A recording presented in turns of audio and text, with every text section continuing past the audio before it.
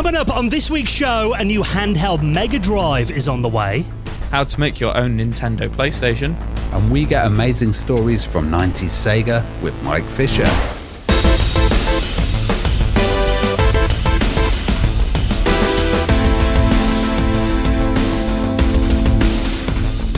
And the Retro Hour podcast is brought to you each and every Friday with our incredible friends at Bitmap Books. Now, maybe you got your hands on a Spectrum Next like me recently, or maybe you've been a long-time fan of the Specky. Have you seen Sinclair ZX Spectrum, a visual compendium? Whether it's new to you or you're enjoying a nostalgic return to your 8-bit gaming days, this visual compendium celebrates the best look of classic Spectrum games. You can check that out and the rest of their retro gaming collection at bitmapbooks.com. Hello and welcome to the Retro Hour podcast, episode number 411, your weekly dose of retro gaming and technology news with me, Dan Wood. Me, Ravi Abbott. And me, Joe Fox. And a very warm welcome to the podcast. I do say that because I'm hoping you can't hear the sound of my teeth chattering. I hadn't been in this room for a few hours earlier. I finally got my heater on here. I think it was around 10 degrees Celsius in this room when I walked in about 20 minutes ago. It is freezing at the moment here in the UK. You need one of those electric blankets, Dan. Yeah. Well, I've already got, luckily we don't do video on this podcast yet, so I'm actually wearing, some of our patrons may have seen me wearing this on the Christmas Hangout last month, my big Christmas snooty blanket. So, as you imagine, looking that sounds very manly. Well, you know me.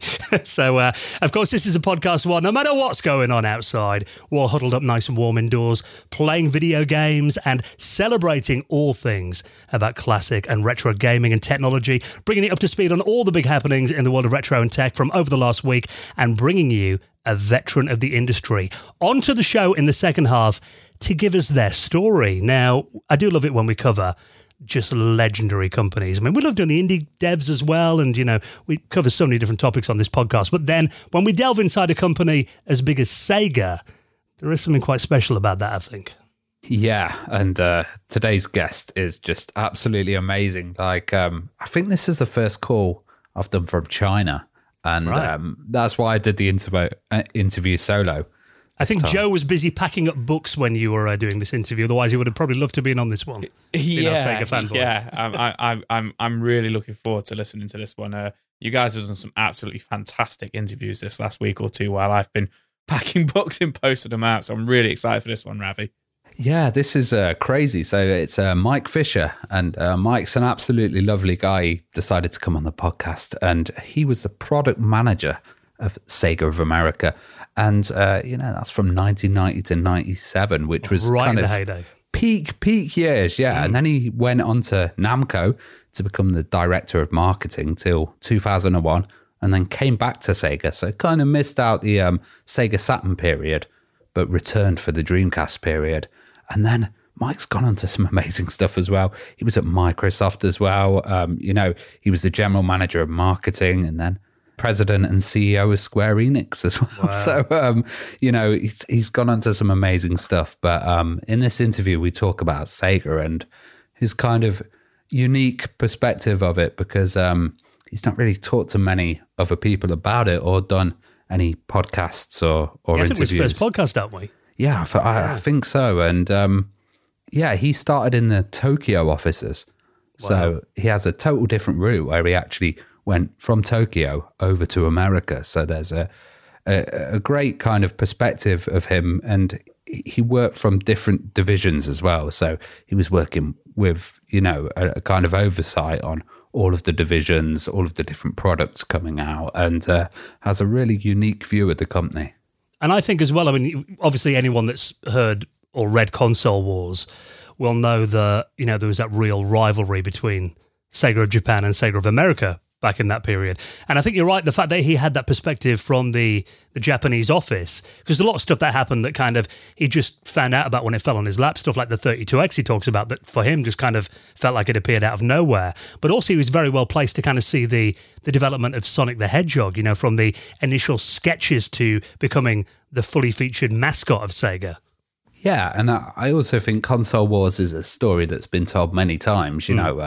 It's been covered to death, and we try to talk about the different divisions in Europe as well, and the different approaches of Sega, and try to expand the story a bit. Yeah, and I love the fact that he talks about hanging out with Michael Jackson when he came over to Sega's headquarters in Tokyo and actually taking him out to an arcade, just him and Michael. Yeah, and also Lady Diana's views on Sega as well, which is always interesting to hear about. So he's very open and honest as well, which we always love from someone who's going to kind of spill the beans on what happened at these legendary companies. So I think it's fair to say, I think we've hit the ground running so far with our guests in 2024, and it continues this week. A little glimpse inside some maybe areas of Sega that you weren't familiar with back in the 90s with our special guest, Mike Fischer. And as you mentioned, Ravi, he's done so much after Sega as well that I think we definitely have to get him on for a part 2. We could do part 3 and part 4. Yeah, probably. Well, yeah. So looking forward to this one. He's going to be on the show in around 30 minutes from now. But of course, before we bring you the interview, we like to bring you up to speed on what's been happening in the world of retro from over the last week. And while we're talking about Sega, I've been seeing this story quite a bit on my socials, and also a big thank you to Jocular, who submitted this in our Discord. And if you join the Retro Hour Discord, there is actually a channel in there dedicated to news stories. So if you see anything maybe on your timelines over the week and you think, oh, the guys might want to talk about that, we'd love it if you dropped it in there and we can hopefully cover it on a future episode. But this is a new device that allows you to play Mega Drive games handheld. Yeah, this is cool. So this is the Hyperkin Mega 95, it is called. So obviously by Hyperkin, who have been all over the place with controllers and mini consoles and different kind of emulation consoles and stuff like that. So they've done a showcase for this in this last week. And nail on the head there. It is a handheld Sega Mega Drive, which plays original cartridges. Now, just kind of to describe, before we kind of go through some of the specs and stuff of it, I just want to get this out here because I'm worried one of you guys might mention it.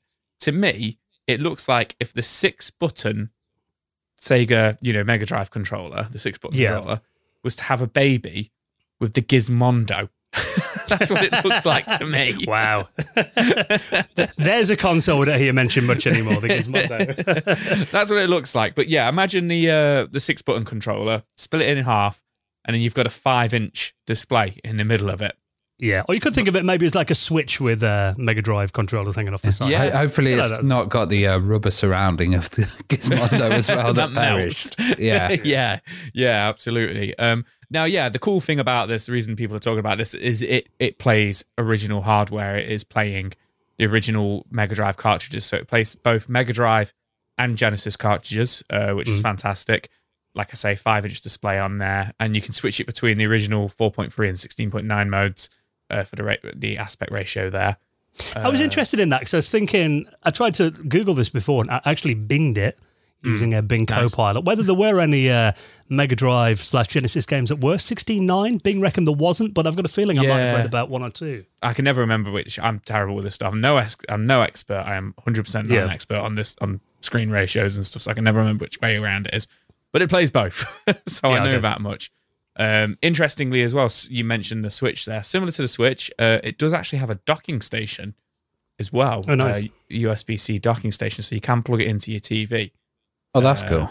Yeah, which is pretty cool. So no word at this point on the release date of it or how much it's going to cost. But their other one that they did, which was a Nintendo one they did last year, The Superboy was 100 and what was it last year? I can't remember when it was. $119.99, I think. That was, wasn't it? Yeah. $119.99. So it's probably going to be about $120, £115 or something like that. But yeah, it looks really cool. Apparently, their previous units and machines they've used, they've obviously not revealed any details about the hardware on this thing. But historically, Hyperkin have kind of used a mix of emulation and hardware, right? In terms of like how they do it, which is cool. This dock looks nice. The fact it's got the kind of D-sub pads that you can put the original Mega Drive controllers into it. Yeah, that's really smart. Actually, I didn't notice that until now. And I think I like the name as well. It sounds like something your grandma would be like, "Oh, get your Mega 95 out," totally not knowing what it is. Yeah, I like that actually. There was something about that Mega 95 that got it for me as well. It did sound Sega, well, it's the Mega, Mega Drive kind of thing, and 95 I couldn't help but associate it with 1995, and it just kind of, not the look of it, but the whole concept of it really obviously reminds me of the Sega Nomad, because that is essentially what it is. It's a modern, if you will, kind of modern Sega Nomad, but it's really cool to see. Which was kind of based on the Mega Jet, wasn't it? Which was the one that was on Japanese Airlines. Yeah. It's very relevant to this week's interview as well. This, good point. Device, yeah. And I imagine this will have a much nicer screen and a lot longer battery life than using the Nomad. So, 10 hours battery on this, it says. Yeah. So, yeah. And I like that they've got with the 6-button controller as well. Yeah. As the default, Yeah, so it does look very cool. And I think, it is interesting because I think obviously you've got to have the original carts for these kind of systems, which I think in some ways does limit the audience. Obviously, it's got to be for people that like original collectors, or maybe, I'm not sure whether like Everdrives and stuff work on these. I imagine they probably would. Because, as far as the system that thinks, it's just like any other cartridge, isn't it? If you put it in a Mega Drive, for example. So if that did work, then that would be a nice way to basically have the entire Mega Drive library in your bag. You can take it all over. That would be pretty cool. Because, obviously a lot of these games are out on the Switch now, on the Mega Drive emulator that's on there. But I think there is something very cool about, having that kind of the proper Mega Drive pad layout. And even seeing a Mega Drive style cartridge being shoved in the top. The Sonic and Knuckles in there as well, so it'd be huge. Just butcher it, get the 32X on there as well. I'm just waiting for the first person to make a YouTube video doing that. So does look very cool. If you've ever wanted a handheld Mega Drive and maybe the Nomad is a bit out of your price range, then Hyperkin have come to the rescue. We'll keep an eye on that story. Now, while we're talking about Sega, what about this? Now, I imagine, are you a fan of Vector Man on the Mega Drive then, Joe? Have you explained to people what Vector Man is for those people that might not play it? Vector Man. You know what? Vector Man flew me by as a kid. Right. I didn't know of its existence, back in the day when it came out. I wasn't aware of it until it was on every single Sega compilation there was. This is a Sega heavy episode, actually. Spoilers ahead there. we know the audience. Vector Man. I think the first one there was two of them, one in 95 and one in 96, I want to say. Right. Two of them, Vector Man 1 and 2, both on the Sega Mega Drive. Platforming, running guns, action kind of platformers, aren't they? Play as a little green cool dude who graphically... How would you describe the graphics on Vector Man? He's a man made of balls. He's a man made of balls. Yeah. It's like kind of like 2.5D. It's 2D, but it's got that kind of like silicon kind of look to it. And yeah, you run and shoot, and it was quite a I wouldn't say a cutesy game, but never saw it as like a violent game personally, which is where I'm getting to with this. So 11 prototypes of Vector Man games. So Vector Man 3, if you will, have been preserved online by a Swiss video game preservationist called Combi Luent. And there's a really nice video compilation of these as well, which has been uploaded onto YouTube. But pretty much in the early 2000s, quite a few studios were approaching Sega and working with Sega to try and get a Vector Man 3 up and running. And the direction... it's really cool. The news is the 11 prototypes are there for us to kind of like read through the documentation and watch the videos and stuff like that. And these are 3D renders as well, because originally it was a 2D side-on platformer. Yes. And it reminded me of Cyborg Justice, where you kill them and they all kind of fall down into pieces. The way that he's kind of constructed. But this is obviously a PlayStation 2 targeted title. So this would have been for the PlayStation 2. And like I say, most of these prototypes are from 2000. I think all of them are actually 2002, 2003, and 2004. With most of them being, they were aimed for early 2000 releases. And for whatever reasons, just never got off at the ground. But it was like Vector Man 3 Ultra, Vector Man Neo. There was going to be. Some of them were planned for the Dreamcast, and then obviously ill-fated, moved over to the PS2. There was going to be one just simply titled Vector Man, and they were all different developers and studios and stuff like that, working on these various reasons, and some of it in the documentation and stuff to why they didn't happen. But it's really interesting to see that all the different directions the game could have gone, because like I say, I never saw it as like a violent kind of game. I saw it a bit bit more on the cuter side. But one of the versions of this game, he's not cute in that. Yeah, he's not cute in that. It's a third-person shooter where you're running around with a massive Gatling gun and a flamethrower, and destroying other people and robots. It's a bit like Halo, isn't it? I think in terms of the gameplay mechanics. Looking at it, he looks like the Master Chief as well. Like, you know what? He does a bit, but some of the cutscenes remind me a little bit of Rise of the Robots. They did me as well. It reminded me of Rise of the Robots, and I couldn't help but think, and this obviously would have been a little bit before it, but you remember the Bomberman reboot they did for Xbox 360? Yeah. Which just bombed, no pun intended, where they made him all like, brutal and cool and everything. It really reminded me of that. But then some of the other, prototypes that have come out, they did go in the cutesy direction, the little kind of like chibi robot kind of like direction of him, didn't they? Yeah. So it's really interesting to see. But I think it's also a sign of like where Sega's head was at the time. Like they didn't really know what they were doing, I guess. It's interesting as well, apparently, they did use some of the technology they made, like the physics engine that were used in some other games as well. Apparently, the full Auto series used quite a bit of the game engine they developed for this. Oh, okay. So, same here, but apparently, there was, at least some of that technology that was used in other games in the end. But it is very cool to see these being preserved as well. I mean, I was kind of looking through these YouTube compilations on here, just trying to find like a download link. I can't see that he's shared any of these publicly so far. So it looks like at the moment is just basically a chance to have an insight into a lost chapter of Sega history there, and kind of see, how a cancelled game was going through its development process, which I always find interesting anyway. I mean, I love the Games That Weren't website. We did a whole episode with Frank Gaskin a couple of years ago, and I think there is something fascinating, isn't there, about seeing, particularly a game like this that went through so many different revisions and looked like, they were getting pretty far along with it, only for it to be completely scrapped. There's always something a bit tragic about seeing that, because, there was obviously a big team of people working on that. They probably spent months of their life, blood, sweat and tears into it, and then it never happened. So I think it is always interesting when it does finally get out there for people to see and maybe honours their legacy a little bit, all the work that they put into it as well. So very cool. If you want to check that out, I'll link that video up in our show notes as well. Now, while we're talking about Sega, why don't we do 3 in a row about Sega?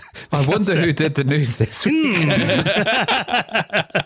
To be fair, this is a big story, and it was submitted by a few people on our Discord as well. Yeah. Including Video Game Arcade. Thank you for sharing the story with us. This is Tomb Raider running on the Sega 32X. Yeah, we've seen quite a few of these recently, and it's all due to the Open Lara project, which is, it's great because you can see the kind of reverse engineering of a game and having these open versions of it. Fantastic. They did one with GTA, and sadly that got taken down. And I think Open Lara has kind of been left to go on all these different systems. So, we saw 3DO and Jaguar ports coming out as well. And now it seems to have hit the 32X, which I think is very apt because, of course, Lara was originally aimed at a Sega console. It came out on the Saturn. Yeah. And I quite like how this one looks, actually. You know what? I watched this last night. I was lying in bed, and I watched Sega Lord X, he's called, a YouTuber I watch, and he talks about, we've mentioned it before, the Golden Axe 32X port. Yeah. They've actually also got that fully running on 32X hardware now. The one that's very similar to the arcade, isn't it? Yeah. So they've done a joint, it's a video, 2-in-1 video, where he reviews, that kind of talks about both of them. And then halfway through the video, he starts talking about, Open Lara and how now Tomb Raider is on the Sega 32X. And I was watching it, I was like, oh my God, this looks absolutely stunning. This looks brilliant. I didn't realise he was just playing the PlayStation footage to begin with. The HD remake. And then he switched it to the 32X one. Had he had a long day yesterday, Joe? I had a very long day. I mean, graphically, I've not gone back and looked. In my mind's eye, it reminds me of the N-Gage version of it. It's running pretty smooth. There's no music in there. There's no sound effects or anything. It's completely silent, so they haven't got any sound on it yet. But in terms of frame rates and stuff, it's pretty decent. But the textures are a bit muddled, aren't they? Yeah, I think it's really zoomed in.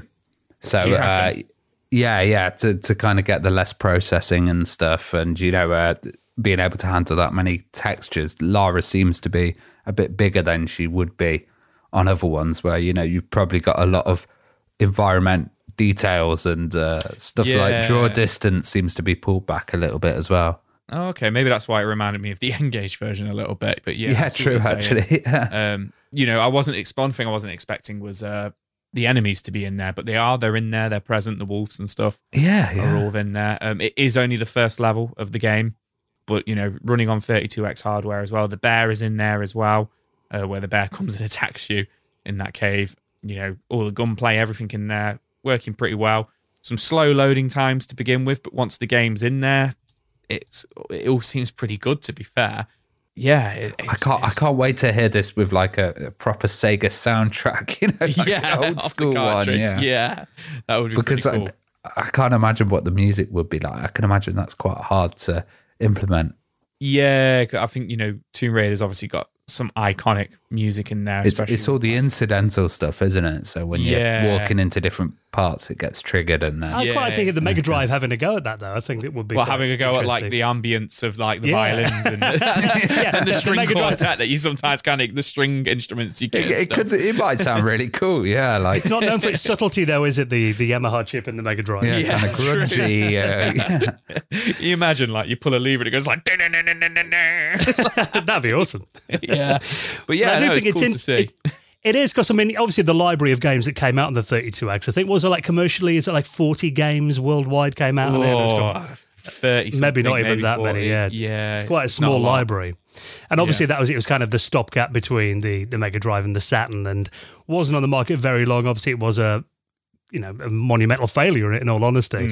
But I think it does kind of prove, I've seen a few of these kind of videos and there's kind of what could have beens lately, people kind of untapping the power that was hidden inside the 32X, because I think it is definitely, understandably, a platform that doesn't get a lot of love and doesn't have a lot of kind of homebrews made for it.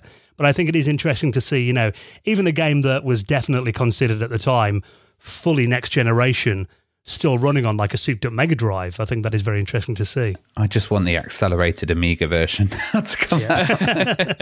Well, it makes you wonder if that would be possible. Because, you look at this and, the frame rate is, you can see it dropping quite a bit, particularly when there's kind of a lot going on the screen. And I don't know whether I've just been kind of spoilt with running, Tomb Raider on like more modern kind of emulation packs and stuff over the years. I imagine if I went back and played the original PlayStation or Saturn version, I might be surprised at kind of how janky it looked. But I do think it does a good job. It definitely proves, I think, if this was released commercially and obviously they'd kind of optimized it a bit more, it would have been a viable game.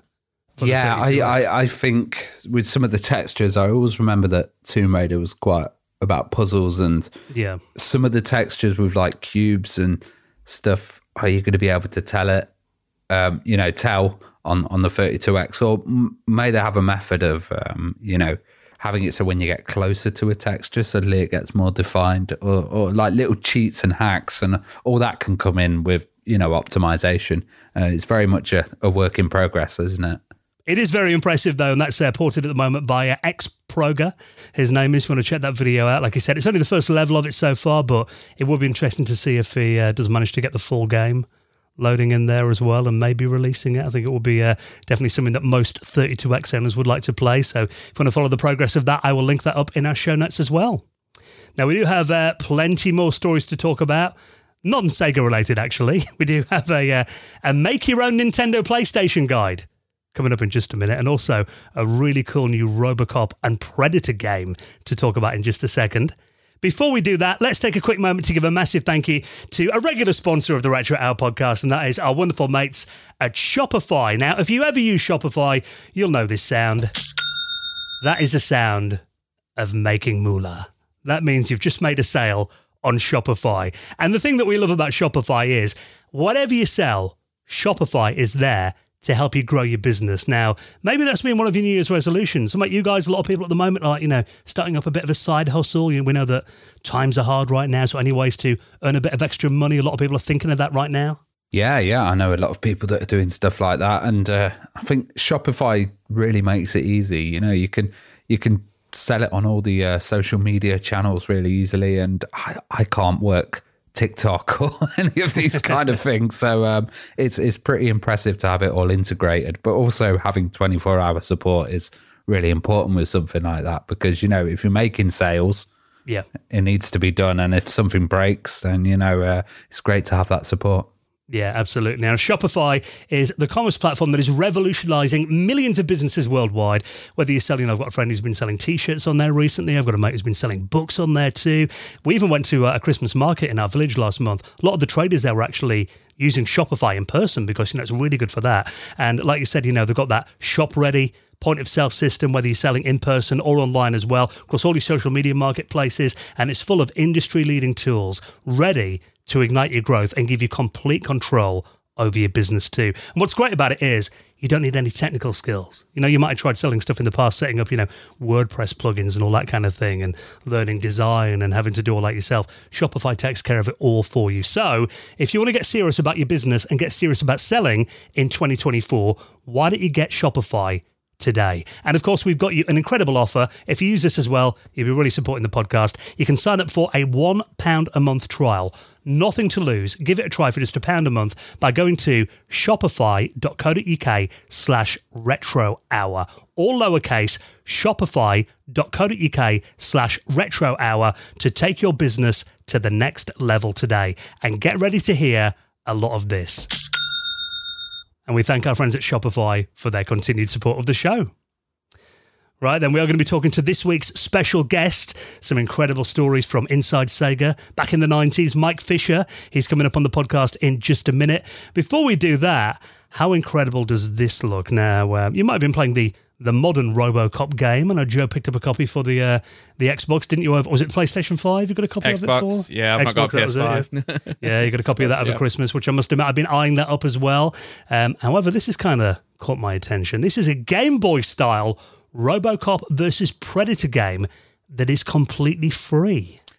I really love the look of this, and I really want to get my hands on it and give it a go. So this is RoboCop versus Predator. As you know, in the 90s, there was a lot of versus series. There was the RoboCop versus Terminator games.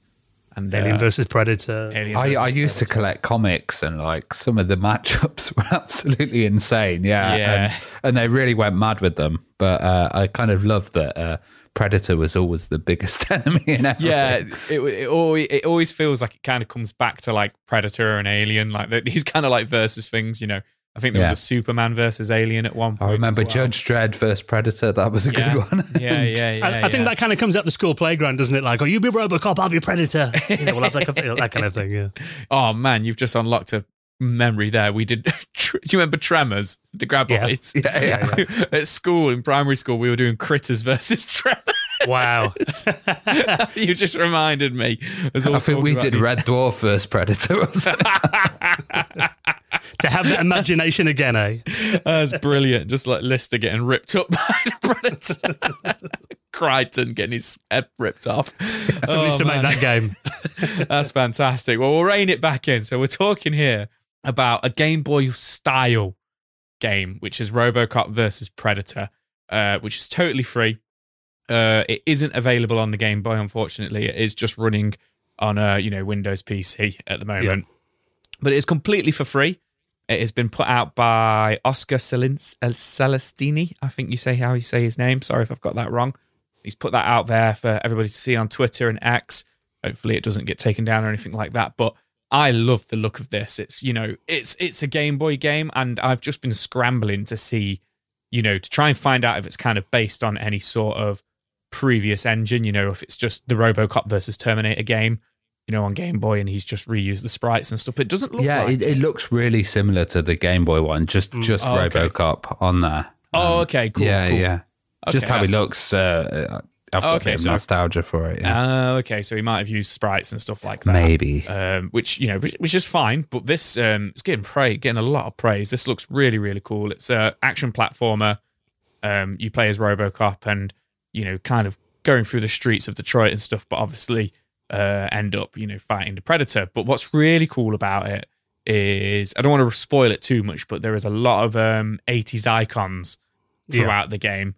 I mean, one I will mention, because it is literally there on the post. What's his name? Jack from Big Trouble in Little China, Kurt Russell's character. Jack Burton, there we go. He's in the game, pops up at one point many characters from the Predator and, the RoboCop universe and some other characters in there. I've been flicking through screenshots and through the video of the game. But yeah, this looks wicked, man. This looks like a fully developed, published game. Really, really love the look of this. So many little nods to RoboCop. There's even a flying level on there where he's got his jetpack from RoboCop 3 and his gun arm. Ed. I could never remember. Is it Ed 1029? Ed 209. You're right. Ed 209 is it? Yeah. I and the numbers wrong. Yeah, and the amount of effort that's obviously gone into this. I mean, there is like a 30-minute YouTube playthrough that I'll link up in the show notes if you want to check it out and get a little glimpse of kind of how this looks. It does look quite difficult, though. I mean, watching this, the guy who plays it does die quite a lot when he's doing the first play of it. And there's quite a brutal game over screen in here as well.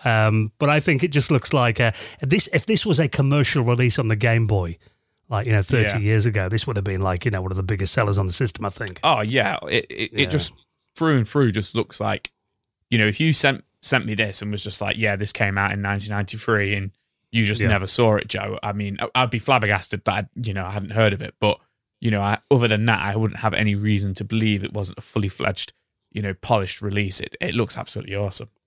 Yeah, and you've kind of got that. I think they call it the pea soup aesthetic of the Game Boy, obviously that kind of monochrome kind of green look. Graphics look incredible as well. It's got some great chiptune music in here as well, obviously, kind of throwing it back to the Game Boy as well. A few people in the comments have been saying they've been playing it on a Steam Deck, which kind of works really well, having it handheld, in that kind of form factor. So, just looks really, really polished. If you want something that is, remarkably it's free, but obviously, I guess, having these kind of IPs in there, not something you could really charge for, which is understandable that he's put it out for free. And hopefully it does stay up. But I would say, like anything like this, now that it's out there, I would get it while you can. So I'll link that up in the show notes as well if you want to check it out. Now, something that we've probably all wanted since we heard about it a few years ago when that prototype was found of the Nintendo PlayStation.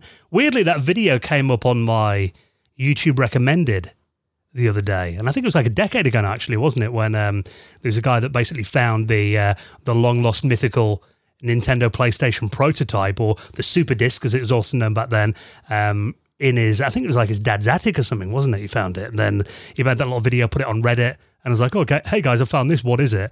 And everyone was like, what? Like jaws dropped the world over. A lot of people accused him of faking it, but we know obviously that now it goes out to conventions all around the world, and I think it's sold for around £250,000.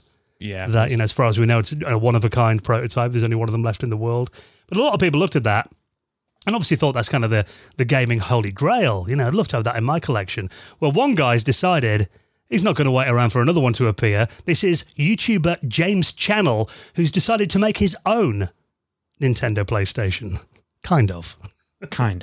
I've only just watched through this video, and I need to watch more of these guys' videos because he seems like my kind of guy. So, the premise was he had half a PlayStation, the bottom half of a PlayStation with all the circuitry and, motherboard and everything on there.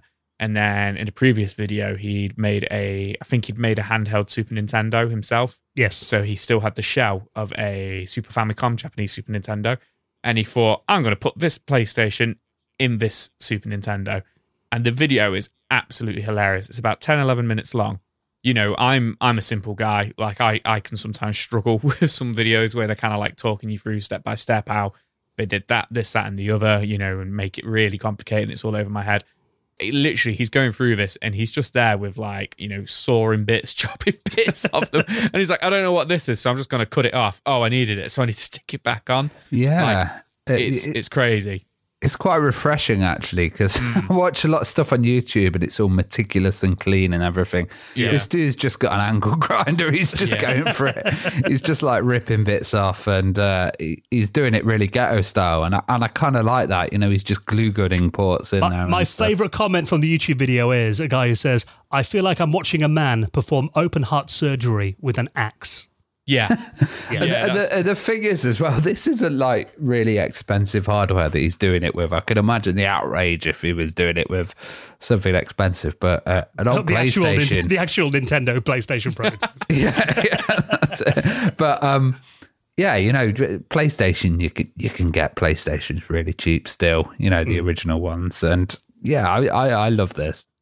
Well, this is like the ultimate Frankenstein smash them together and hope it works kind of project that I've seen on YouTube. And the fact is, I mean, I don't want to spoil it too much, but actually, because it is just a PlayStation, motherboard shoved inside a Super Nintendo shell, he has to make some modifications, obviously, to make the parts fit in there, and also, kind of make some mods to fit the controller ports in the front as well. And the way that he mounts the CD-ROM drive, it's mental, vertically, completely exposed to the elements, spinning in the air inside the Super Nintendo's cartridge slot. That is the most ghetto mod I think I've ever seen. Would be good for the swap trick though, that Ravi, I think, wouldn't it? Yeah. Just you could just flick it off and it would fly out.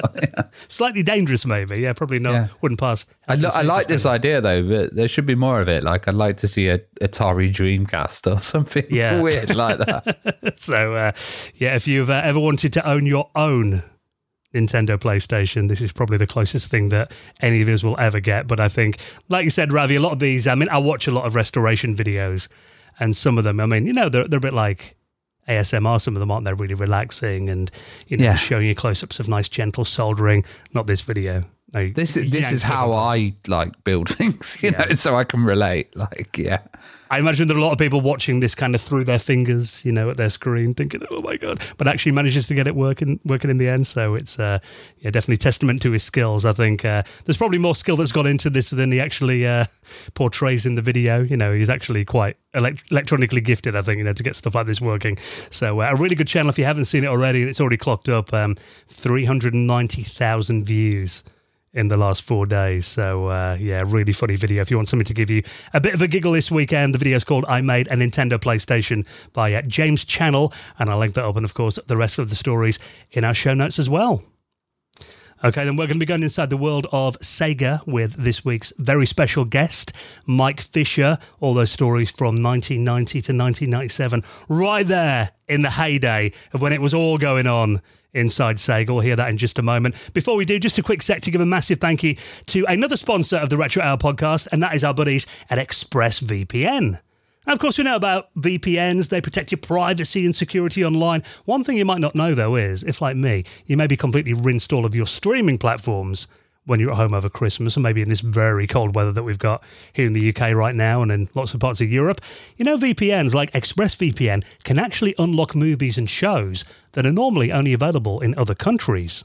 Yeah, it's great. You can actually get more for your money, They're not getting any cheaper, are they? Netflix subscriptions and No, like I've been watching stuff from all over the world, and at this point as well, Netflix is definitely getting more expensive. I've noticed that with all of these services, they seem to be ramping them up, but this is a great way of getting more out of it. And there's some stuff that's exclusive to different countries around the world.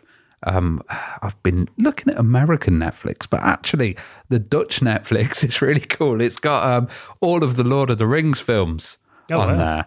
And Netflix Canada as well. It's got Silence of the Lambs and, Groundhog Day, which I know is one of your favourite films, Dan. Oh, I love that film.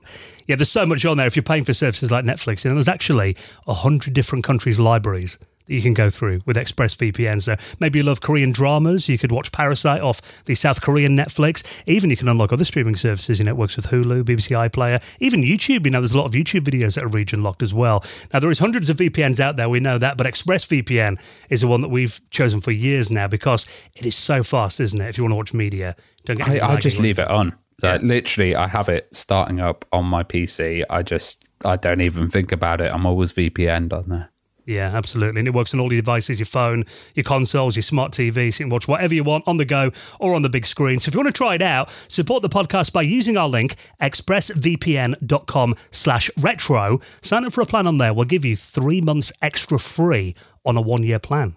So give that a go. A quarter of a year for free. expressvpn.com/retro. And a big thanks to our friends at ExpressVPN for their support of the podcast. Okay, next, inside the world of Sega, back in the day, some incredible, maybe unheard stories. I think this is the first podcast interview he's ever done, and he's just incredible as well, with the former Sega product manager, Mike Fischer, next on the Retro Hour podcast.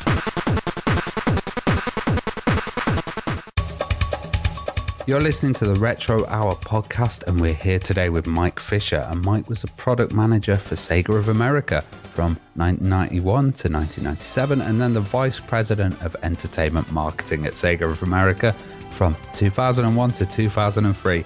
It's an honor to have you here, Mike, and I hear you're calling from China as well.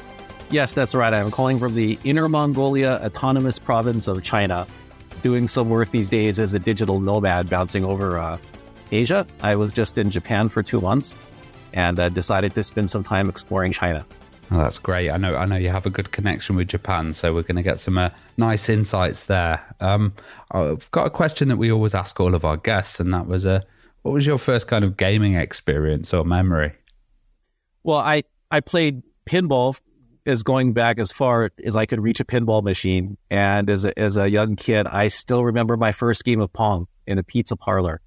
And I put every quarter I could find into that machine and just fell in love and stayed in love in playing arcade games as they came out. So Pong to Space Invaders to Donkey Kong and everything in between. And I've never stopped playing.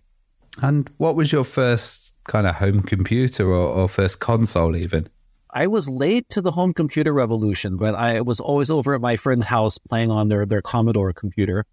And like many folks in the U.S., it was the Atari 2600. That was my true love. And I still remember my parents complaining that I'm spending all my time playing video games, reading comic books, and playing Dungeons and Dragons, and telling me, how will you ever build a career if that's where you're spending all your free time? So joke's on them. Yeah, it sounds like a youth well spent.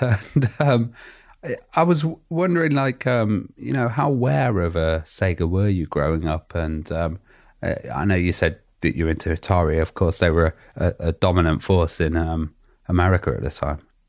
I had no idea what SEGA was. What happened was I was an engineering student in California and found myself not liking engineering and not being good at it, and not wanting to work in the defense industry, which is pretty much where everyone from my university went. So I sort of looked at myself and said, how do I get off of this track? And what is my passion that I want to follow?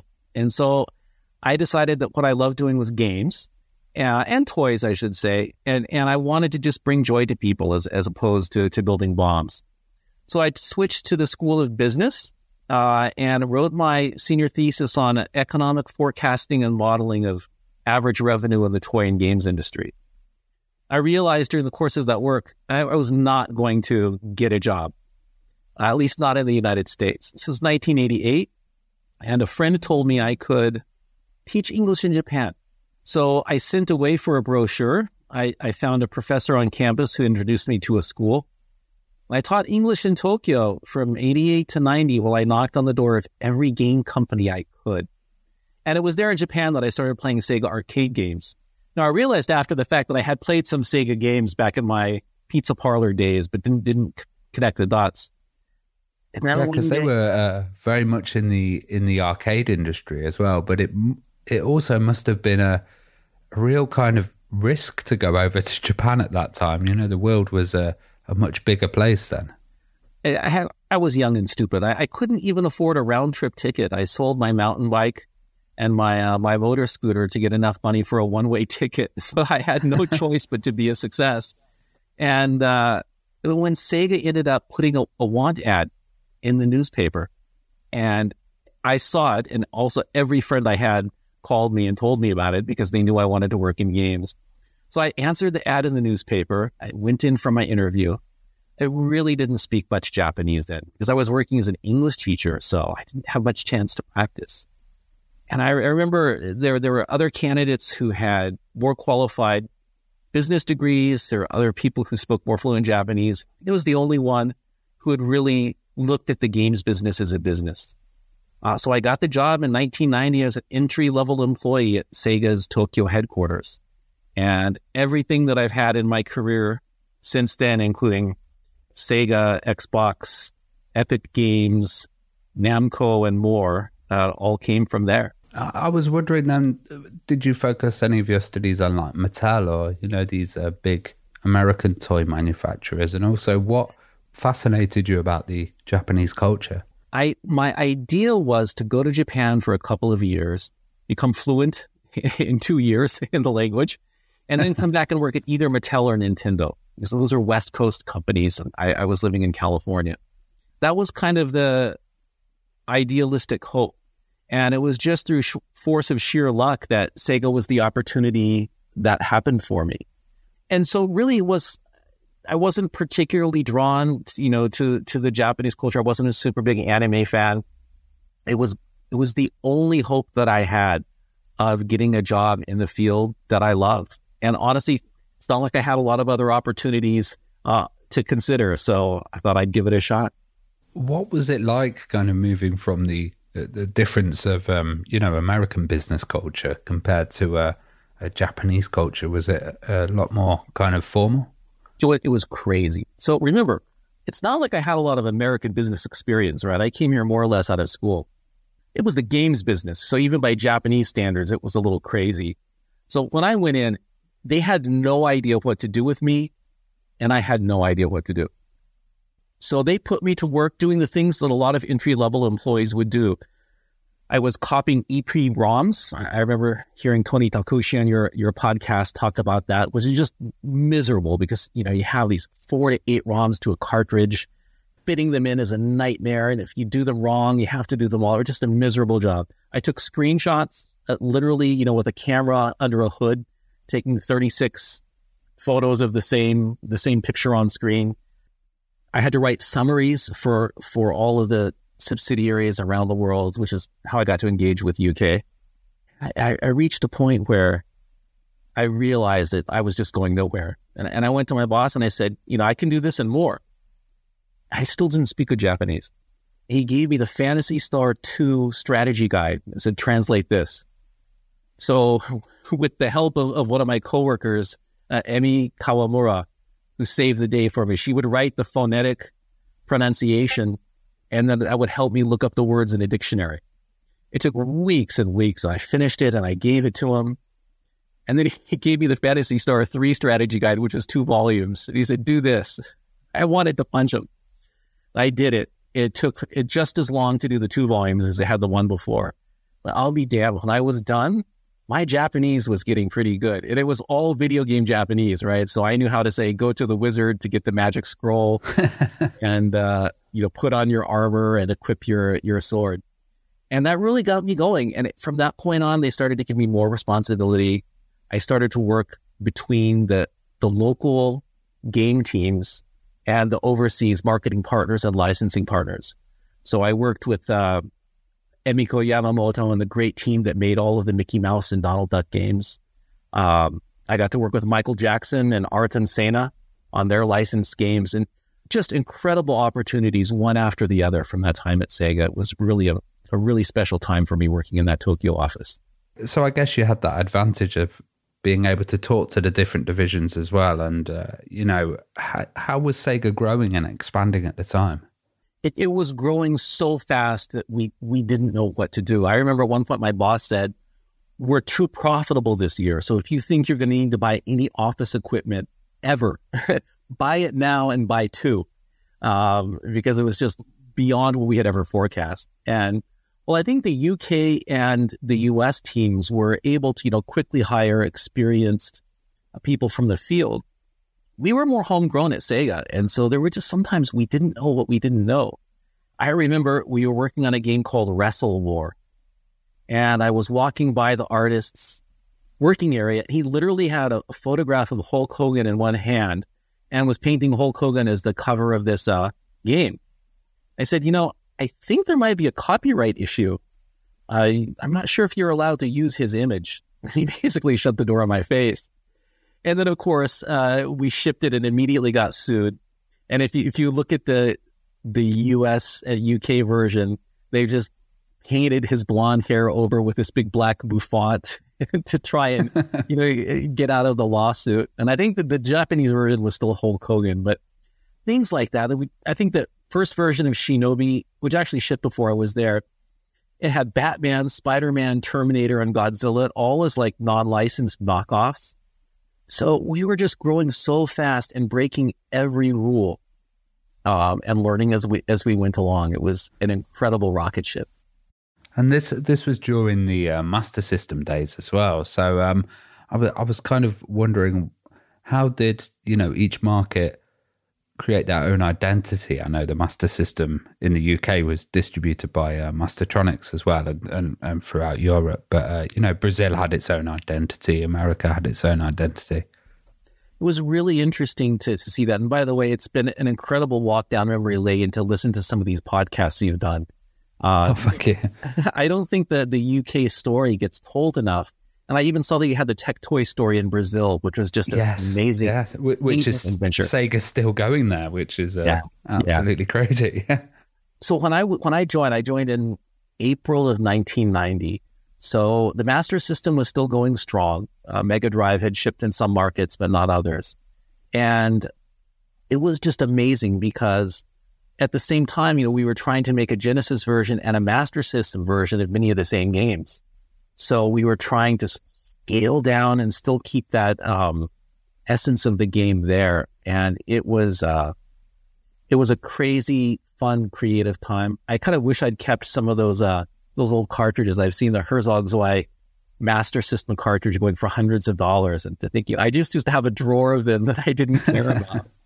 I was also wondering, how did companies like Virgin entering the video games industry and buying Mastertronic, how that affected things? So I wasn't there when Virgin acquired Mastertronic, but I was there as Sega acquired Virgin to make it Sega Europe, and it was just an incredible opportunity for us because the team that came there, again, some of the folks you've interviewed, like Nick Alexander, they were the best at what they did, right? It was our most successful market in the world, if you think about it, because the US had 0% market share. Even Japan wasn't doing that well.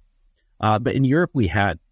And I still remember my first trip there, walking up, and Tony talked about it in his podcast, walking up those circular stairs in the old building on Portobello Road. And it was just so crazy and creative and fun. Well, do you remember the first time you saw plans for Sonic, and was there kind of strategy to get this mascot at Sega? It was really amazing to be there and see the whole thing. I remember it was a missive that came out from the CEO to every employee in the company. So we need to beat Mario. We welcome ideas from anyone and anywhere for what that character might be. And I actually toyed around with some ideas myself. I'd come to the self-awareness that I didn't really have any creative talent, but I thought around some ideas and never submitted anything. And then, of course, it was Naoto Oshima's concept that was eventually selected. And then they put together a team of the best from around the company to create a game around the character. And what was really interesting, as far as I know, I've never heard this story from anyone else, but there were definitely some folks at Sega of America who were not big fans from day one. And I remember they had sent over, I will remove the names. I'll say it wasn't Tom Kalinske. Tom was the father of us all, I like to say. It wasn't Tom, but some other executives at the company had sent back a memo via facsimile, of course, because we didn't have email. Yeah. So we're not sure about this Sonic. I mean, hedgehogs have kind of a slow image, but he's supposed to be fast. And hedgehogs aren't blue. And he's a cartoony sprite, but the backgrounds are sort of polygons, and there's a weird juxtaposition there. So we're not sure if this is right or not. And to their credit, I think when they saw the first playable level of the game, they actually wrote back and they said, "We're wrong. This is the best game we've ever seen. So please accept our apologies and let's figure out how we can make this big." And it was just the right game at the right time. It was still 2D, which meant we could make it super fast, but still keep it quite controllable. And I think, the transition of Sonic to 3D, this has always been the issue because he goes so fast in a 3D world, it's kind of hard to control him. So it was a great thing to see that. And it always surprised me later on when I saw Yuji Naka take so much credit for the creation of Sonic, because in my mind, he was always a talented, programmer, but it was really Oshima-san And the story that I told in Console Wars was at one point, and Aoshima-san was very approachable and very friendly, a little shy. I asked him, where did you get the inspiration from? And he said, yeah, I just put the body of Felix the Cat the head of Felix the Cat on the body of Mickey Mouse, and that's what it looked like. He was also very modest about where his inspiration came from.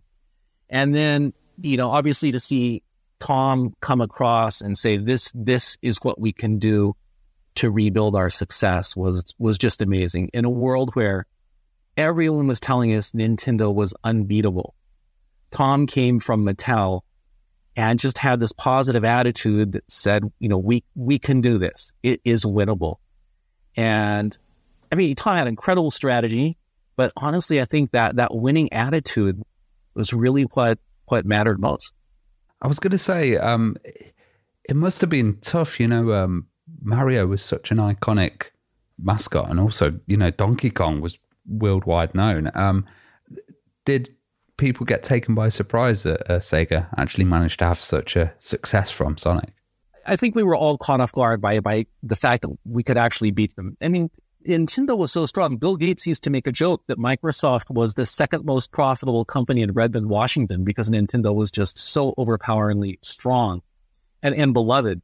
And I think the insight that came, and again, this I think came from Tom, was that there is a generational aspect to this, that the kids who had fallen in love with gaming through Nintendo were now getting older, and they were not going to want to be pigeonholed as playing a kid's game.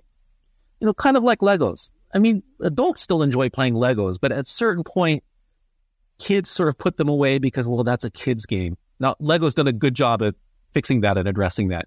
So Tom really get this idea that we're going to position Nintendo as the kids' system, and we're going to be the older. And I think this is insight that came from his work in the toy business. And to give a sense of how deeply he understood this, I was visiting the U.S. I think I actually might have been transferred to Sega of America by this point. And I was in a Toys R Us, and I ran into Tom. And I was looking for a toy for my kid. It was called Jibba Jabber. And I'm like, Tom, you know how hard it is to find help in the store. Do you know where a Jibba Jabber is? He goes, yeah, aisle 10C. He knew which aisles, because every Toys R Us was the same, right? The action figures were in 7C, and whatever my kid wanted was in 10C. So this was his battlefield, and he knew this space. So I think there's obviously the competitive head-to-head had been set up before Tom came on board, that Sega does what Nintendo don't. But bringing in the new advertising agency with the welcome to the next level and the Sega scream and the attitude was all built on this foundation of, we're going to position Nintendo as your little brother's kid system, and you're an older kid and you need a system of your own. I think that was a really smart move, because it brought in, a huge aspect of coolness and fun as well. When the Genesis launched as well, you had celebrities like, as you mentioned, Michael Jackson, who you couldn't get bigger at the time. What was it like kind of being around that environment and meeting celebrities and trying to get them excited about video games? I just remember I was in my office minding my own business, and my someone from PR called and said, Michael Jackson's coming in today. Nobody knows how to translate for him. Could you help us out? So I don't think I told my boss too much. And I just thought, I've got to go do something. And they pulled me out, and I ended up translating for Michael Jackson. At this point, my Japanese had become more fluent all day. And then we went to an arcade, and it was literally just me and Michael for 4 hours playing every game in the arcade. And then they had me go back to his hotel room and hook up Genesis to his hotel room there, because it was harder back in those days to get all of the wires to work. And I ended up translating for him quite a few times when he came over. The same thing for Arth and Sena. I worked on that with his team, and he flew in, and he wouldn't want to drive. He said, I'm not going to drive in traffic. And we didn't know what to do. We couldn't fly a helicopter in because we were too close to the airport. And my boss figured out that there's a river close by. So he landed. We drove him to a river from the airport. And then he took a hydrofoil plane to our office. And that's so cool. Both were light to work with. I mean, Santa in particular was tough because, honestly speaking, Monaco GP2 wasn't even as good as Monaco GP1. The team were just kind of mailing it in.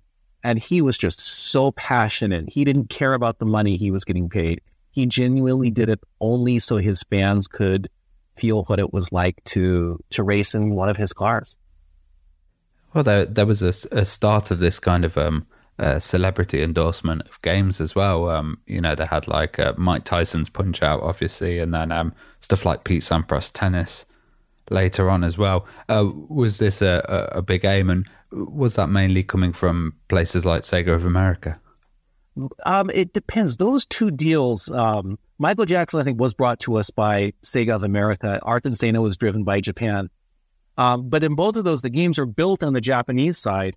And in both of those cases, both Michael, or MJ, as we called him, and Art and Sena were pretty hands-on. I mean, they had a lot to say about the game. Whereas some of those others, like, I think we did a boxing game with who was it that knocked out Mike Tyson? The Buster Douglas boxing. So I don't think he was as hands-on. And of course, working with Disney on the Mickey Mouse games, they had so much to say about every single detail of the game because it was an icon for them. So yeah, a lot of my early work was sort of between overseas licensors and the Japanese team. And I had to earn the trust of the team because sometimes if there's something creatively they didn't want to do, they just make an excuse and say, oh, technically we can't do it. I had to get to a point where I said, look, guys, I'm on your side. I will help you with this, but you can't give me sort of the PR line. You've got to tell me what's really going on. And to their credit, they did. Sega was always really good about making me part of the team. And then I worked with them to get that done. And there was the famous Michael Jackson involvement with the Sonic music at some point as well. Yes. Now, by that point, all of the Sonic development had shifted to STI in the United States. So I was really hands-off. And even when Sonic was in the US, I wasn't really that involved with the game compared to some of the licensed games. But yes, I have heard the same stories that you did, that Michael Jackson did the music. It was uncredited. But I cannot vouch for that one way or the other. I was wondering what Sega's kind of approach to the computer market was, how they regarded guys like, they had a huge rivalry with Nintendo, but Atari and Commodore as well, because I know the Amstrad Mega PC was a kind of interesting hybrid of having a Mega Drive on a kind of PC, basically on an ISA card, and the Terra Drive as well. Yeah, this was one of the things about Sega was that, because we were the challenger, we always had to be the risk taker. And as a result, we did some crazy things that just did not work out. But we could not just rely on, our catalog of great franchises or our market share. Because, even when we were at our peak, I mean, we're still just a few points ahead of Nintendo, and that was only in a few markets. So we always had to be more agile to make up. And again, even at our peak, Nintendo could have bought us on a Monday. We were a speck as far as, capital value was concerned. So we tried everything. We did, yes, a hybrid PC and Mega Drive. So you could either do your PC. I don't think it was even Windows then. We could do your PC work or your plug in a cartridge and play it. Keep in mind, Nintendo did have a partnership with Sharp where they had household TVs with a Nintendo built in. You could just plug the cartridge into your TV. Yeah, into the top of it, couldn't you? Yeah, and it was that same attitude that had us do the 32X and the Mega CD. And don't forget the crazy accessories like the Miniser that let you play with your full body and the activator as well. The crazy gun. It's just, we knew we wouldn't win if we were conservative. So we just tried everything. And in retrospect, we probably tried too much. A little more focus might have been better, but that wasn't the thinking at the time. So do you think that kind of arms race with Nintendo actually helped both companies progress in, technology development and, as they say, kind of competition drives progress? Oh, it absolutely did. And the best thing for us was that Nintendo didn't really consider us competition for a long time. right? And their attitude is, look, we're the world's leader. We're going to take the high road. This nouveau riche company from nowhere, making these crude, violent games are not going to be something that we respond to. And that was the best thing that could have ever happened to us. Now, that being said, at the end of the day, I had been at SEGA for 7 years, and I'd actually transferred from SEGA of Japan to SEGA of America in 1994. I went back to, I think Iri Majiri was the CEO when I left, and I said, I'm leaving SEGA. We cannot compete with the scale of capital investment and resources that are going to be necessary to keep fighting Nintendo plus Microsoft plus Sony or whoever else comes along. It's just mathematically not possible. SEGA needs to become a software company. I'm going to go work at one, which at the time was Namco. I said, if you need that expertise at some point down the road from what I learned by being a third-party publisher, I will come back if you call me. I said that, not thinking the call would ever come. But after 5 years at Namco, I did get a call from SEGA, that time from Peter Moore's team, saying we're going to abandon the Dreamcast. We'd like you to come back and help us become a software company. So I had the real pleasure of working with probably two of the most incredible leaders our industry has ever known. Tom Kalinske is the father of us all, and Peter Moore, who's probably one of the most dynamic, charismatic leaders that I've ever met. I mean, if you want someone to lead troops into combat, you would definitely want Peter Moore at the front.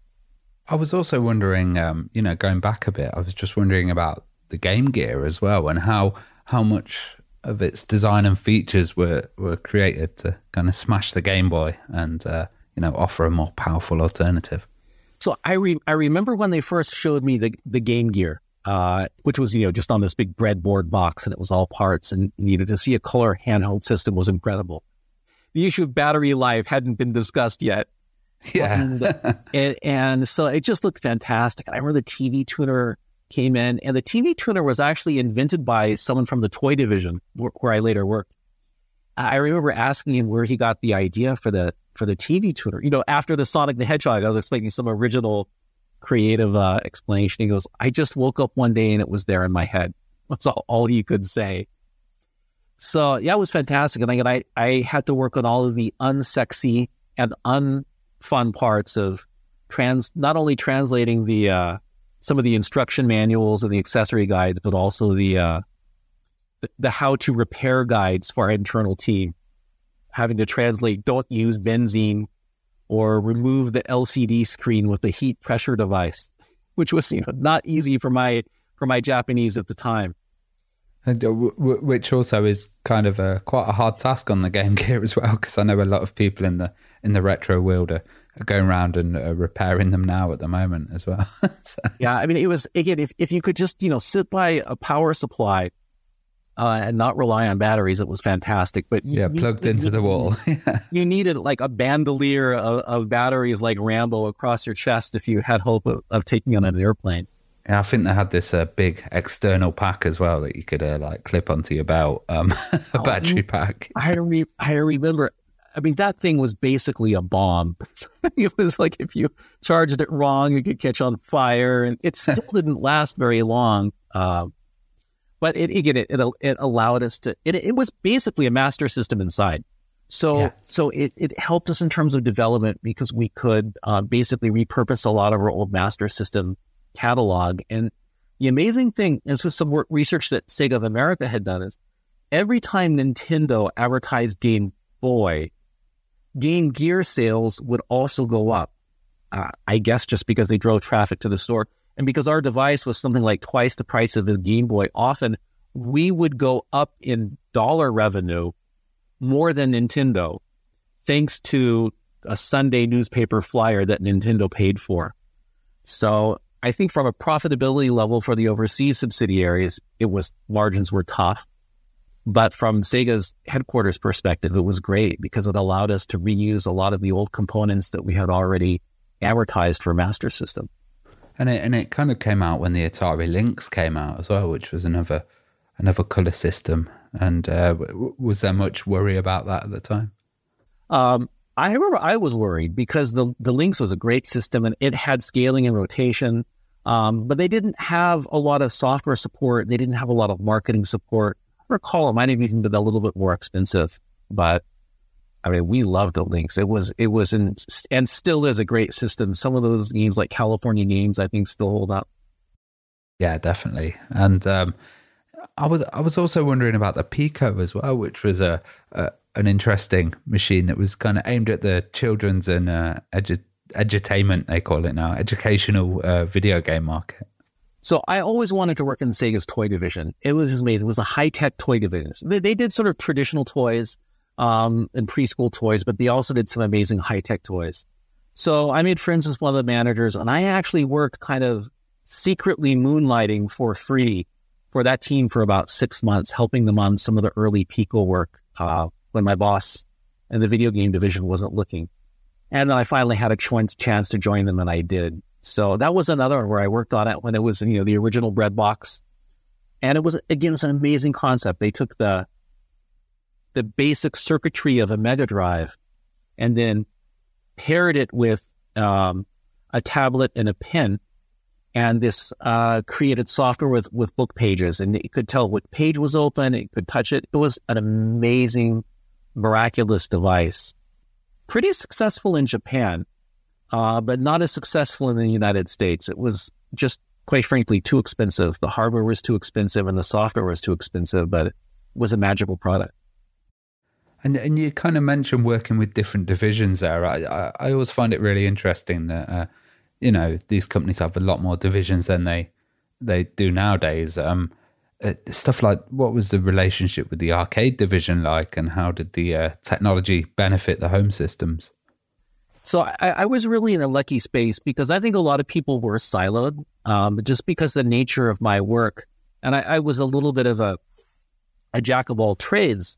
I would be asked to work in, all kinds of divisions. In fact, if you look at the R360 arcade machine, the big one that you can get in and it turns you upside down. Oh, I remember that. They photographed me for the safety manual. So I'm the person that you see showing you how to put on the seatbelt and where the emergency button is. I just go to work one day and they said they need you down in whatever it was, AM1 or AM2 or AM3. Why? I'd just go there. So they made me sit in there and take photos. Like, I would have worn like a leather jacket and sunglasses or something if they had told me why. And then 2 years later, they showed me the machine with me in it. So I had a chance to see a lot of divisions like that. I worked across mostly in the consumer division at Sega, but every now and then working with the AM teams. And then in the toy division, where I got to work on a whole host of incredible products. There's a famous story about a British video game TV host who was wearing a big coat called Big Boy Barry, and he got stuck in one because his coat got stuck in it, and he was stuck in one upside down for quite a while. Oh, that's terrifying. Well, there's supposed to be a big red button on the side that you hit, because I hit it. I got airsick, and I had to unload. And then I also, I had a chance to work with both Sega of America and Sega of Europe, which was fantastic. So I got a chance to see the different cultures. I got to see that incredible, innovative, product-focused team at Sega of America. And then, just the stuff that they could do in the UK. They did a Game Gear co-promotion where, forgive me, I don't recall if it was Playboy or Penthouse, not an expert on vintage softcore porn, but they did a product placement where the centerfold, the only thing she was wearing was the Game Gear in her hands, which is just, who thinks an idea like that? Incredible. It was wild times, and they had the Sega World there as well in the Trocadero in London. I wonder if you ever managed to visit it. That one I didn't see, but I was there when we sponsored the Formula One, the Sega GP. And I remember walking up right into Philip Lay's office as he was on the phone with the management of Grand Prix. And I remember it like it was yesterday. He said, "No, I don't want John Major to hand the trophy to the winner. Why can't we have Naomi Campbell?" That was just their attitude, right? They didn't care about status or who was what. They just wanted what was cool at the time. And they knew what was cool at the time. Just an incredible bunch of people. That's really interesting because sometimes, people talk about, the Euro gamer scene and stuff and it not being cool. But of course, that the 90s in Britain, that was kind of a peak of cool back then. And, Sega were really placed in the middle of all of that. Well, there was a moment where Lady Diana was visiting some kids in a hospital and just started trashing video games. They're horrible. I wish kids could stop playing them. I don't remember all of the things she said. They're just awful. And we speculated the reason why was because a few weeks earlier at that British GP, where Sega was a sponsor, somehow they had managed to get a photo of Lady Di up in a skybox and some race driver that she was rumored to be having an affair with in a photo. And between the two of them was the Sega logo. And that photo was everywhere. So I don't know if, Philip and the marketing team arranged it, but it was just incredible branding that you couldn't pay for any other way. And they were doing something like that, month after month after month. And what was the kind of magazine culture like? Did you have much connection with the magazines, when you were putting products out and stuff? It was funny because I would always be receiving them when they came to the Japan headquarters. And they were almost always disappointed because I think they had this vision of this super high-tech building and, people in white lab coats. And, our building was really dumpy and dirty. I mean, they eventually cleaned up and got a nicer headquarters. But we were in a crappy part of town. We were like this industrial section in the sort of southwest corner, nowhere near any of the cool centers of the city. And then most of the time, we wouldn't allow them to take photographs of the developers or really limited what they could say in interviews. I remember one French photographer was so upset because you can't take pictures of the monitors by taking photos from behind. Well, you can't take pictures of their faces because we don't want them identified and recruited. He handed me his camera. He goes, just take your own photos. I was wondering as well, as kind of CD technology came around, what was the impact like? And do you remember the first time you kind of saw the Sega CD? Well, I do remember the folks behind 3DO, who, by the way, were also the folks behind the Lynx, Needles in the Can. Your fans will probably correct me, but they came by at one point and actually pitched the 3DO to us. And I think our teams said, we can do this better and cheaper than they can. And I think we suspected that Nintendo was going to be doing something similar. And of course, I'm sure you and your listeners know they did and they didn't because of the partnership with Nintendo. And so it ended up a little bit rushed to market, and there was this sort of add-on component to it. And I've since become allergic to add-on components. Later on, when I was at Xbox and the Kinect came out, I was the person who stood up and said, please don't introduce this mid-life cycle. And I was definitely getting flashbacks to the Mega CD because you end up splitting your user base. Now, none of us thought it at the time. We just thought we had this unlimited capacity for content. You could have, compared to the limited memory capacity of ROMs at the time, it just seemed infinite. And of course, what we didn't realize is it was like drinking a milkshake through a very small straw, because at the end of the day, we were still limited by the processing power of the Mega Drive itself. It must have been quite tough at that time as well, because there were so many people entering the console world. You mentioned the 3DO there as well. You had EA heading it, and Panasonic, Sanyo, Gold Star were involved, and then Commodore had their own machine, and Atari had the Lynx as well, especially during that CD-ROM period. There must have been a huge effort to try to make Sega stand out. Was there any kind of discussion about a CD-ROM console on its own? If there was, I wasn't aware of it. And what surprises me was that the games that the Japan team made, by and large, didn't really take advantage of the hardware capability in any big way. I think Sonic CD was probably the best standout. And ironically, I think that was the one Sonic game that they actually let Naoto Oshima be the lead designer on. as opposed to Yuji Naka. And in many people's mind, it was one of the best. It did unique things that you needed the CD-ROM to do. What I think really saved the Mega CD to the degree that it was saved at all was, the Sega of America team was able to get this old content that was created at Hasbro for a platform they canceled. And that was where Night Trap and some of these other projects came from. And if I recall, I think Al Nielsen actually worked on that project at Hasbro in EMO, never ever mentioned outside. So being able to get that content at least allowed us to showcase Mega CD as doing something you couldn't ordinarily do. And a lot of the breakthrough content did come from the US side, but it just wasn't enough. And what it ended up doing was splitting our development resources. So neither the standalone Mega Drive nor the Mega CD got 100% of our focus. And I had the 32X as well coming in there too. I wish I knew where that came from. I literally feel like I woke up one day and it was there because it was a very main USA thing.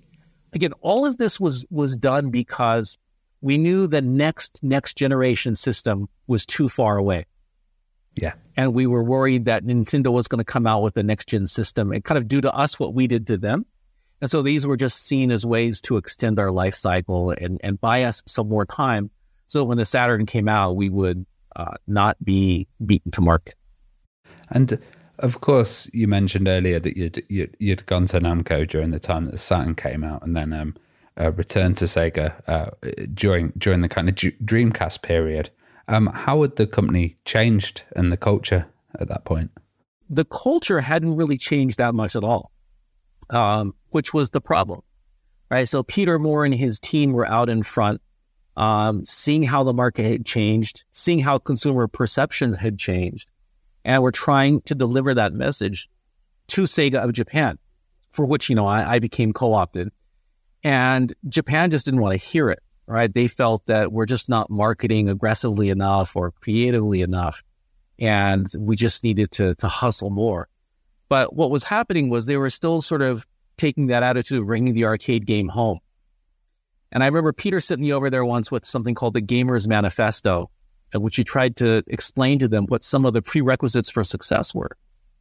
And I said, they can't be games that are playable in a week because or finishable in a week because people will return them to the rental store and to GameStop and get their money back. They have to have, multiplayer components. You need to think about more mature focused themes. And then there's a few other, just what today would be basic requirements. And they were having none of it. The only person who really seemed to be listening and pay attention was Nagoshi-san, who had made Super Monkey Ball. And I actually used Super Monkey Ball as an example of how it actually met a lot of those requirements. And then he went on to make the Yakuza series. So Naka, on the other hand, accused me of wanting us to make pornography because I had a name check to GTA as an example of the new type of gaming market that we were building for. Which is amazing with the standards now, because you look at the Switch and some of the games that are on there, and Nintendo was always seen as this kind of really, really straight-laced, clean company, as well as kind of Sega started to get into the more edgy stuff as well.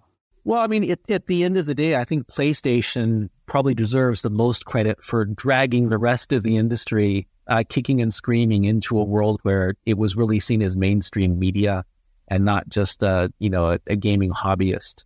And yeah, that must have had a huge impact, because I even remember we used to have in nightclubs PlayStations, and the way that they hit that mature gamer market was just astounding.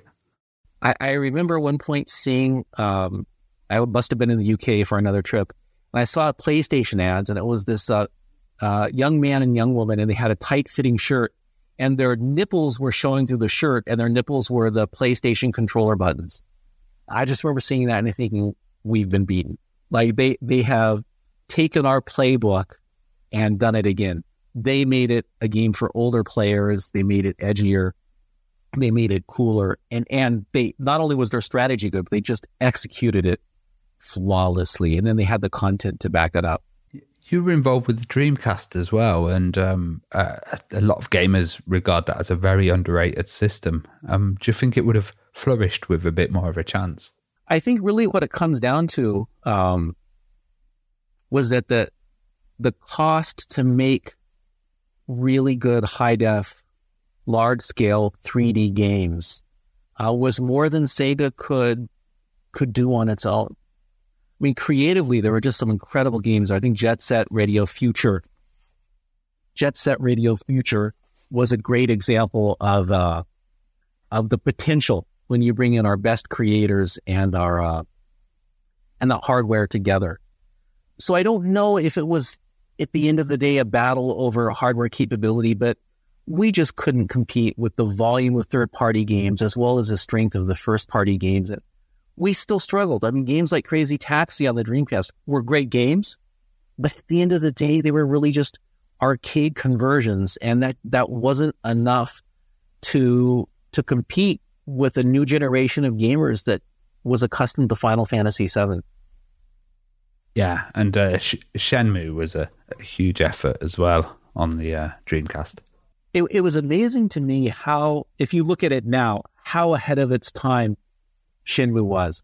So many aspects of that game have gone on to be, you could see them in Yakuza, in Grand Theft Auto, in Batman, and so many other games. But sometimes being too early can be just as dangerous as being too late.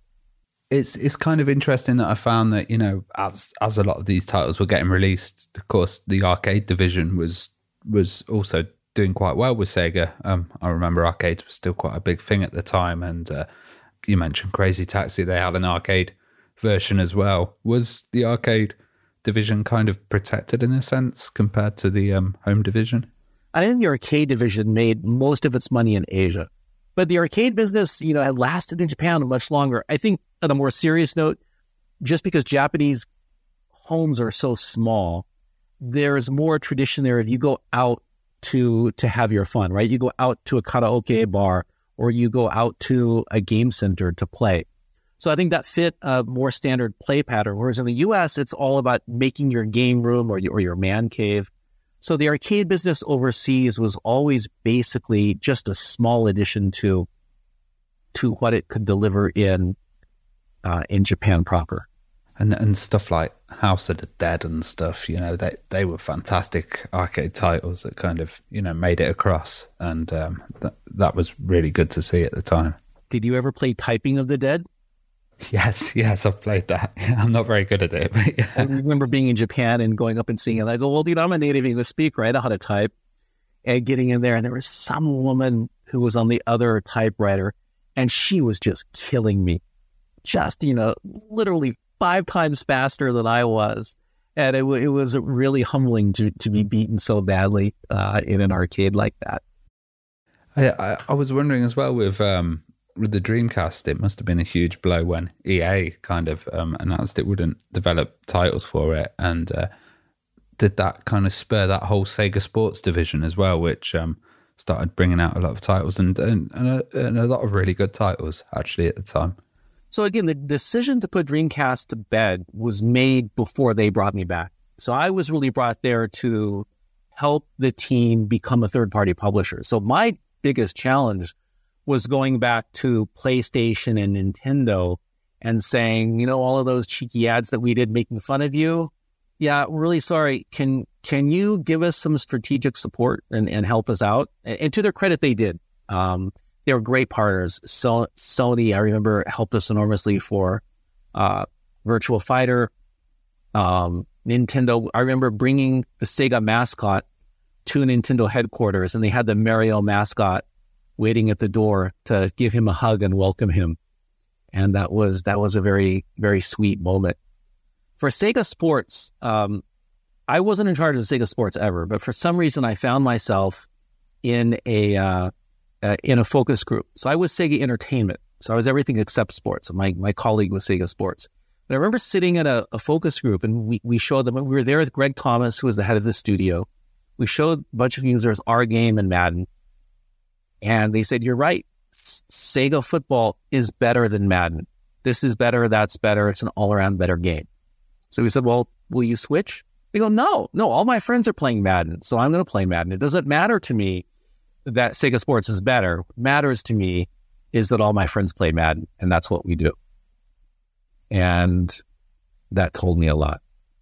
And I kind of love that, the legacy of a lot of these titles, it as you said, it wasn't just lost, it wasn't just stopped. They continued and they've grown, and now Sega seems to be in actually quite a loved and strong position in the retro video game world. I think they've done a great job recently with Sonic. They took it. Remember, the first movie came out, it was a big hit. I think about the third week in the cinema, COVID hit and they shut it all down. And then a new movie came out and rebuilt that momentum. They've done a great job of rebuilding that franchise. One of the smartest things that I saw them do was put Sonic the Hedgehog on Roblox, which was a risky move. I don't think any other video game company had done that with their core franchise.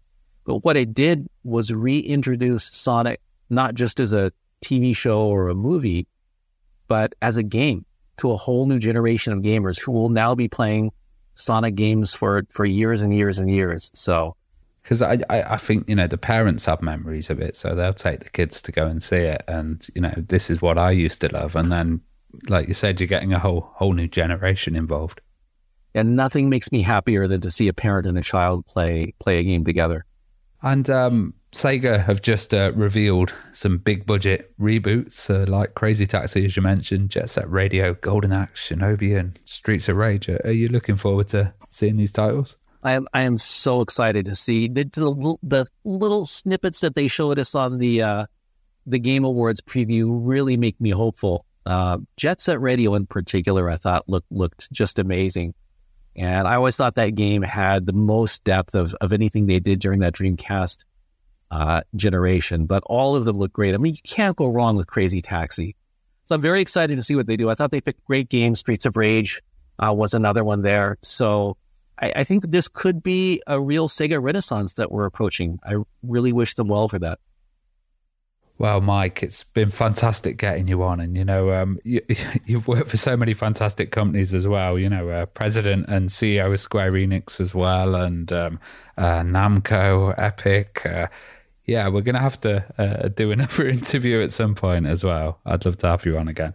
I'd be happy to. Look, I think in spite of all the wonderful places I've been able to work, my blood is still Sega Blue. All of the good things that happened in my career were thanks to Sega and some of the great leaders I had the good fortune to work with. So it's been a wonderful walk down memory lane to share some of those stories with you.